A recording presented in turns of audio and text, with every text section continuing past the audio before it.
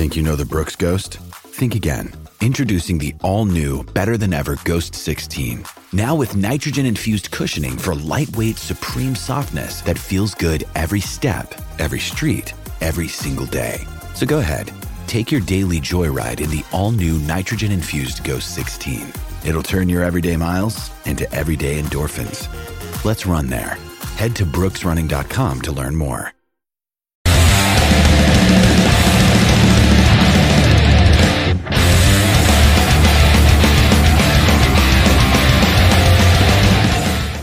Hey, what's up, everyone? How you guys doing out there? Welcome to Motorcycle Madhouse Biker News' morning segments.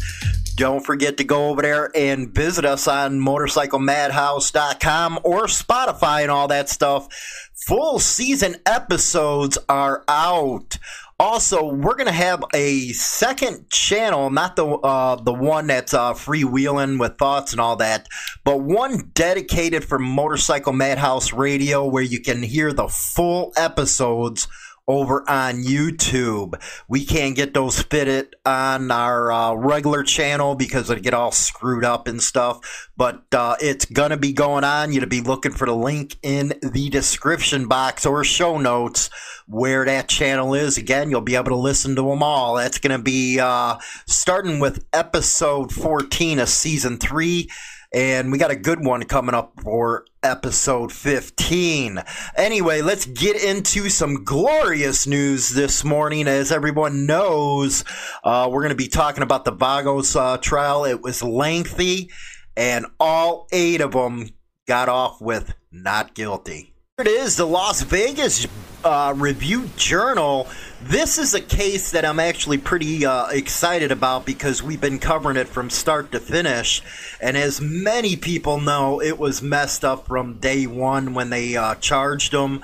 There was 8 that were charged, and it goes on to say lengthy Vagos Motorcycle Club trial ends with acquittals. Again, Rio's been covering this story. 8 members of the Vagos Motorcycle Club were acquitted on all charges after a lengthy racketeering trial that could have landed them in prison for life. Quote, "This is what happens when the government tries to put people away with tricks and liars," defense attorney Dan Hill said after the verdicts were announced. Jurors deliberated for about 17 hours over 4 days before returning. I knew the longer it went on, the better chance these guys had with the not guilty verdict. The verdict is we're on federal charges of conspiracy to participate in racketeering enterprises, murder, and use a firearm to commit murder. And this stems from, let's see here, centered around the fatal September 2011 shooting of a rival Hells Angel leader inside a Sparks Casino during Street Vibrations, an annual motorcycle festival. Quote, "I'm grateful for the court's time, the jury's consideration, and diligent work of the assistant U.S. attorneys toward a verdict that the jury found to be fair and just." That was the attorney for Nevada. I bet he's walking out of that courtroom with his head between his legs for what the hell he did to these people. Asked if he believed if the verdicts were fair and just, the jury has spoken. Jurors declined to be interviewed by a reporter Monday as they left the courthouse. Among those on trial were Vagos leaders Pastor Tata Palafox, Albert Al Lopez, Albert Dragonman Perez, James Jimbo Gillespie, and Ernesto Romeo Gonzalez. The prosecutors claim Gonzalez fired the fatal shots in 2011. At one point or another, according to federal authorities, each of the leaders held rank on an international, regional, or chapter level of the biker club, which was formed in San Bernardino, California in the mid-60s. Vagos members Bradley Candyman Campos, Cesar C. Morales, and Diego Boo Garcia were also on trial. What happened was there was a guy that turned who was a Vago, and he actually lied on the stand, and the prosecutors knew about it. And I don't understand why the judge just didn't declare a mistrial, which right now, this is the better outcome. I bet those guys are loving it because they can't be charged on the same crap. But the guy was lying. Everybody knew it. And I think that had to go towards, the jury's decision, because I couldn't believe if I was sitting on a jury, I would have came back and said not guilty as soon as you went back into the jury room after the guy was lying his ass off.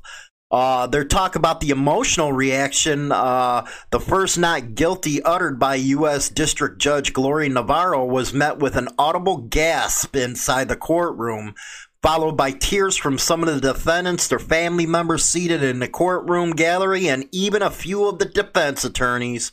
Among those crying in the gallery was Perez's wife of 26 years, Annette. They, too, have a 24-year-old son together. If you knew these guys, they really were great guys, later was talked about. And they go on to say this is the result one would expect when the government bases its entire case on the testimony of known perjurers. That's the one I was talking about earlier.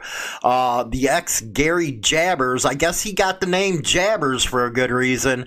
Rudnick, the government's star witness, admitted in September to lying under oath when he said the 2011 killing was a planned attack authorized by Palafox, then international president of the club.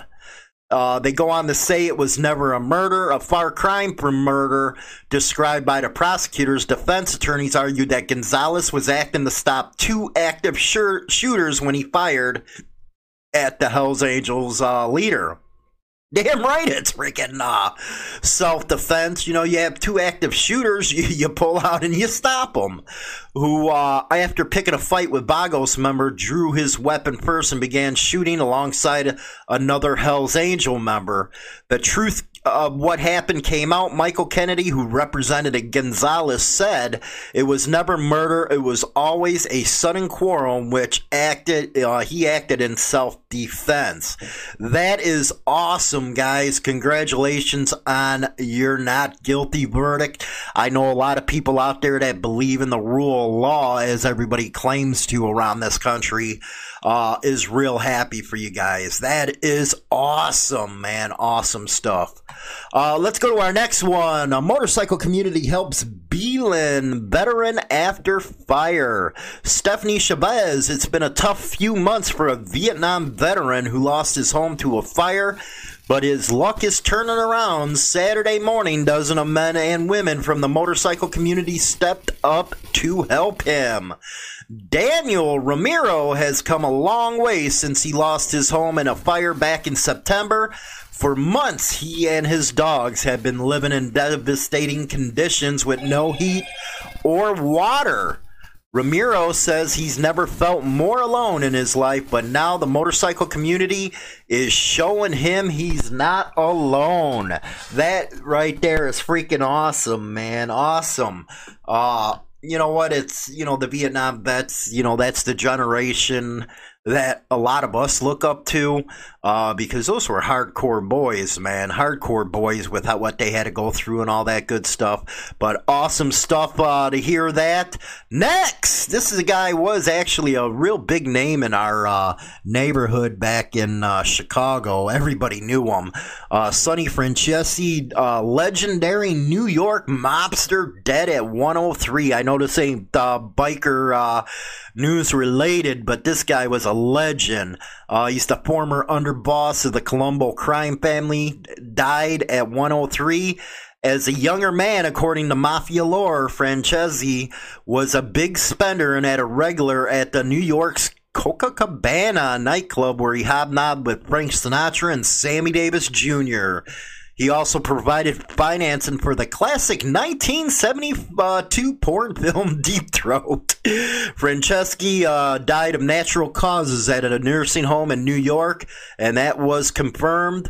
At 100, he was being released from the Federal Medical Center in Devons, Massachusetts, after being sentenced to 8 years in prison in 2011 at 93.